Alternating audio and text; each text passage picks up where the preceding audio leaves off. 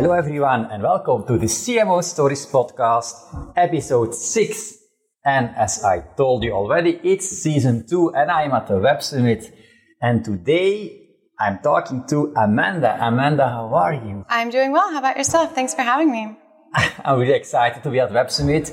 It's already the third day. So guys, Amanda Cassatt, is that the right name to That's right. Amanda is the co-founder and president of Mojito, a new Web3 platform for NFT, commerce, finance, and community engagement. Mojito is the first venture to spin out of Serotonin, and that's a crypto-native strategic marketing firm and product studio that Amanda is CEO of. So Amanda, okay, you are in crypto. It feels like this Web Summit, comparing to the last year, there is a lot of talk, a lot of things are happening in Web3, the crypto sphere. What do you think what are your thoughts on the current status of the Web3 market? So obviously we're in a crypto bear market right now. But what's more important than the actual prices of crypto assets is all of the building that's going on in the ecosystem. And you see so many Web3 native companies being built right now, so many developers that are learning languages like Solidity and coming into the ecosystem. You see venture funds that have funded all of these Web3 startups. And then you see traditional and Web2 businesses starting to build their own ventures into Web3. And so I think that from like a crypto asset perspective, we're in a bear market, but from a builder's perspective, there's no better time than the present. And I think that we're going to see a lot of new innovation and a lot of new Web3 companies going into the next cycle. Yeah, I feel that also. It's actually, people say that it's more like 2.5, Web 2.5. So we actually coined the term the Web 2.5 serotonin. Oh. We wrote a report. If you look this up, it's the Serotonin Web 2.5 report, where we indexed the entire Web 2.5 ecosystem, and we really popularized that term. Okay, nice. Well, also, I heard you talking on stage, I think it was yesterday, and you were talking about the metaverse and all these different definitions that were there. You see that there are a lot of technical terms and not everyone understands the same thing about these concepts. Do you feel like to make progress with Web3 that we need to be more clearer on these definitions? Or? I mean, I don't think it matters to your average end user whether they're quote-unquote in the metaverse or not. I think they're just having an experience. Yeah. And in my opinion, if that experience is happening in a way where their attention is focused on a screen, then that counts as being in the metaverse for anyone who cares. But honestly, who cares? And then in terms of Web3, I also think you don't need to brand it Web3 or use any Web3 jargon in order to be successful. For example, Reddit really recently rolled out these NFT avatars that they called digital collectibles. They didn't even use the term NFT. It went super well. And that's where we're going to end up. It used to be that early web companies would call themselves web companies or internet companies, and now they're just companies. Similarly, we're not going to have Web3 startups. We're not going to have NFTs. We're just going to have startups, and we're going to have digital collectibles, digital goods, and then it'll just be goods. Yeah, I think digital collectibles, like it's a term that people will like more than just like NFTs. That's something technical, and people are not really. For instance, also the term metaverse. If I talk to people that are not in Web3, they think about Facebook. Totally. And I think Facebook very intentionally, by renaming itself Meta, intended to confuse people into thinking that Meta is synonymous with the metaverse and that there really is only one metaverse, when really there are multiple competing metaverse worlds with very different theses about how they should work. And I think users should be informed about that and should opt into using metaverse worlds that offer creators beneficial economics, where their data is properly stored, where users are remunerated for their data. I think, if we're going to increasingly live our lives in these immersive digital spaces, it really matters who owns them. Yeah, indeed. Also, you're talking about these different metaverses. For instance, I've organized, and I'm also organizing again, events in the metaverse, like mini TED Talks. We call it mini meta talks in the metaverse, but that's in spatial, so we can walk around in spatial. But then if they want to go to another metaverse, it's not like so easy. So this interoperability, that's so important. It's so important that the Web3-enabled metaverse worlds have an open set of standards that they all follow, so that all of the assets in those worlds are portable between them. And I think that's going to make users more excited to buy and win and hold those assets if they aren't locked into a particular world or another one. Yeah.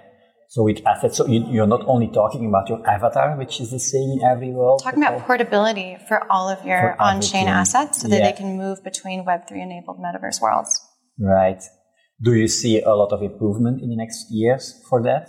Definitely. So I already see. So we work with Decentraland. We're very close partners with them. We also work with a lot of brands and companies that are building in Sandbox, and we know that team too. We're excited to see there be more Web3-enabled metaverse worlds.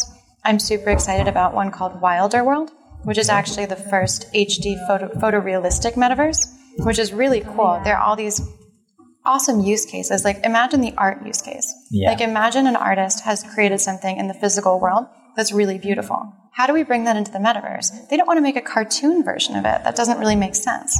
It only makes sense to have a photorealistic metaverse option where you can move that kind of asset. And so I see these Web3-enabled worlds actually collaborating on a set of open standards because it benefits all of them to adhere to those standards and for developers in those worlds to adhere to them because that has the potential to make the assets in all of them more valuable. Yeah, I think the aspect of realistic metaverses, like you say, is important. That's why I love spatial too. Huh? Totally. For instance, because you really feel like you're in the real world. Photorealism. Yeah. Talking about NFTs, I also see that you have like these beautiful NFTs and then you have like these pixelated NFTs.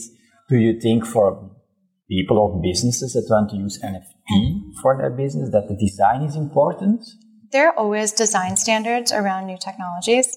I remember when I started working in the crypto space in 2015, almost every blockchain company between 2015 and 2017 had a website with these kind of constellations of moving triangles.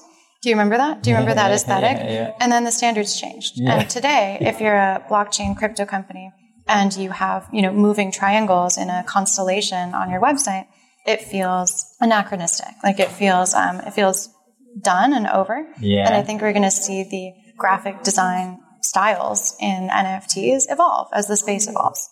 And we're going to see brands, keep up with that. Yeah, right.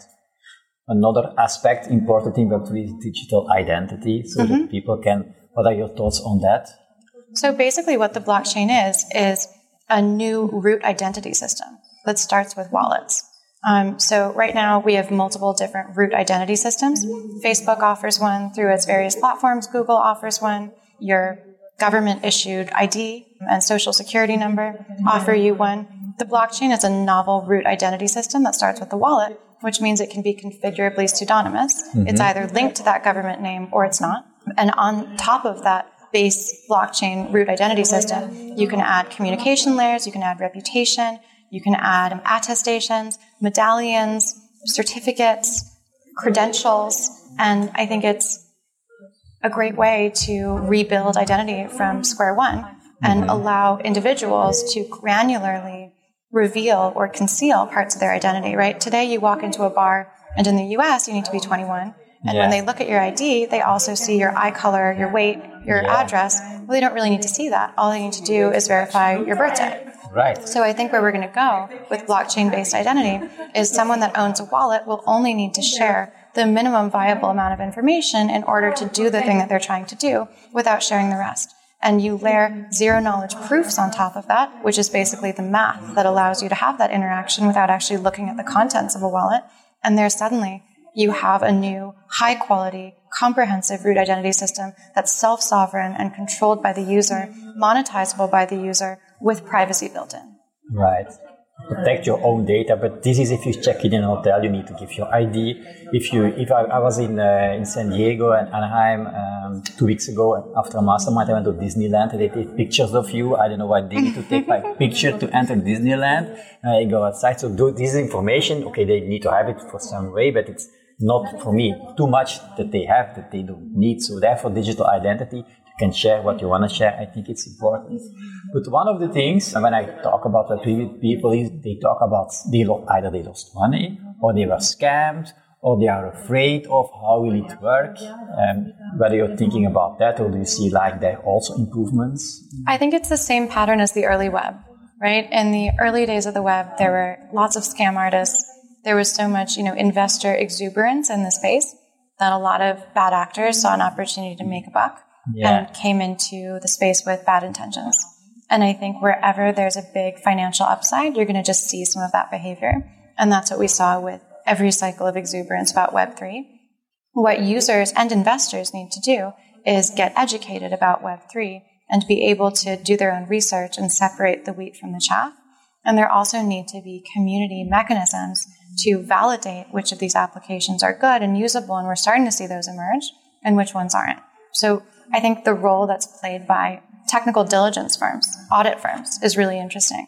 Folks like Open Zeppelin and Consensus Diligence, they're playing a really crucial role in telling consumers that certain smart contracts are actually more or less safe to use, right? You're not going to have a diligence firm say it's 100%, right?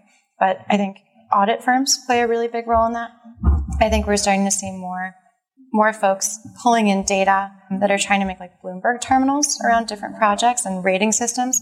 There should be like a consumer health bureau that's decentralized, like a Better Business Bureau that's decentralized for rating the quality of these protocols. And you're going to see these things come about, and you're seeing it happen. Right. Also, you mentioned the word community, so I feel like there is a Web3 community, and community is really strong in Web3, where there are a lot of opportunities.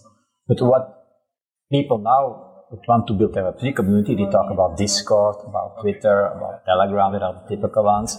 Is that also what you would say, go there to join the community, or are there other spaces? So I would recommend finding a project that you care about, whether that's an NFT collection, whether it's a certain DeFi protocol that you enjoy using, whether it's a metaverse world that you're enjoying exploring, and then start with the actual project or application that matters to you, and then go on the channels that are native to that application. Some of them will have a Telegram, some of them will have a Discord, some of them will have like a meeting space in a metaverse world, like the actual like Bored Ape Yacht Club venue, for example, or like the World of Women house in Decentraland.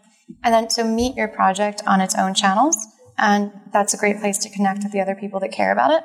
And often there are local meetups where you can go and actually meet IRL with other people that care about the project too. I think that's a really good tip. Just don't look at the channel, just go for a project that sits in your interest and then go from there. Totally. What would you say to, call them traditional web firms that are, or companies or businesses that are using Web2 for their marketing, for their business, and want to go to Web3? What would be just, to be ahead of the rest? What would you advise them to do? Yeah, so a few things. I think every company is going to end up a Web3 company the same way that every company ended up a web company. And you can either be a leader and be one of the first to do it and get the brand recognition of being an innovator, or you can be a follower and get scooped by a competitor because you haven't adapted your business model to Web3 fast enough. I wouldn't be discouraged by the bear market. It's not a cope to call this a builder's market. It's the perfect time to start building so that when we're at the top of the market, you're ready to launch. So many companies start building at the very top, and then by the time they're ready to launch, the market conditions have actually changed. And so they're not launching into the conditions that they wanted. So the best thing to do is be as prepared as possible. I would also say for any Web3 metaverse strategy, the North Star is this augmentative? Is this strengthening to the existing Web3 community? Or is this pulling resources and diverting them elsewhere, right? And that's what Web3 natives care about. So figuring out how to come into Web3 in a way that strengthens the existing community or reinforces it or validates it, that's really important. You can do that by partnering with Web3 native projects and protocols, partnering with Web3 influencers, creating incentive alignment engines. You can actually economically align with your communities, rewarding your past community or existing communities in Web3 based on their past behavior. Whitelisting is a really interesting mechanism, airdrops and claimables. There are a lot of different tools, and if you want to learn how to do this, I actually have a book coming out that's called Web3 Marketing, a handbook for the next internet revolution. It's one of the first ever Web3 business books, and it's coming out from Wiley on April 4th, 2023. Can we already pre-order your book? Very soon, possibly by the time this podcast drops, you'll be able to go on Amazon and pre-order. Okay, guys, if you're listening to this podcast, be sure to check the show notes because I will put the link in there. Thank you very much. So, Amanda, I know you have limited time today. You have a lot of meetings or other podcasts maybe to run. Thank you so much. Thank you for having me. Super fun. Great questions. Amanda, if people want to reach out to you or connect with you, what would be the best place? So I'm at amanda.eth on Twitter. That's also my ENS handle. Also send me an email if you want, amanda@serotonin.co. Serotonin spelled like the word, the neurotransmitter. Okay. Thank you, Amanda. Thank you so much. Thank you, everyone, for listening. If you like this podcast, if you got value out of this podcast, which I'm sure you have, be sure to subscribe if you haven't already. And if you are thinking of people around you that could benefit from this podcast episode, be sure to share it with them. And of course, I would like to see you back for the next podcast. Bye. Hey, if you missed anything, we took all the notes for you on web3.net. The link is also in the podcast description. And also be sure to check out our NFTs on cmo-stories.uncut.fm. And of course, if you like to be connected with me on social media, you can find me on Twitter or on Instagram or on LinkedIn. Just find me with my username, Yuri Belast. And of course, I hope to see you back for the next podcast episode. Take care.